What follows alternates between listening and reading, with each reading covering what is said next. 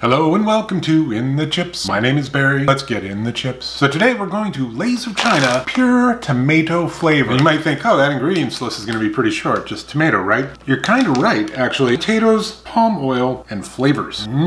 Flavors. It smells kind of like ketchup. It's not really tomato per se. It's got tomato in it, but it smells a little sweet. Huge, deep ridges, ostensibly to hold more flavor coating. Okay, so definitely has a tomato flavor to it. Does not have the ketchup flavor. It's sweet like ketchup, but it's not ketchup. Ketchup has more seasoning in it. That's interesting. I wouldn't be surprised if there was citric acid in this because my mouth's watering a little bit. You know, I would never think, you know what? I could go for some pure tomato flavor. But it works. It's pretty good. A little sweet, but I don't hate it. I think these might sandwich pretty well. Go figure. Lay's of China, pure tomato flavor. Till next time.